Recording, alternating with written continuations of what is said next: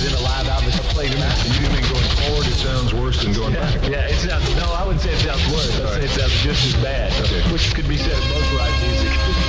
I would love to do that. If I get rid of it, are you saying? I think you should not only get rid of it, but all the rock and roll music that you have, and I'm sure they'd be happy to take it here.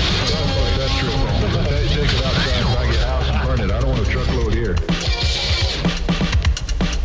Like aliens. 1-800-351-1212, Grand Prairie, Texas. Vance, hi.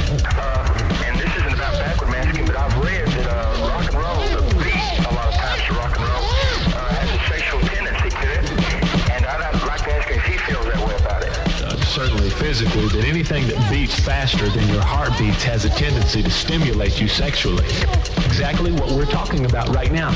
It's no wonder that David Bowie said that he plays his records backwards and bought a special record player to play them backwards because he believes it gives Tabithan or occultic chance.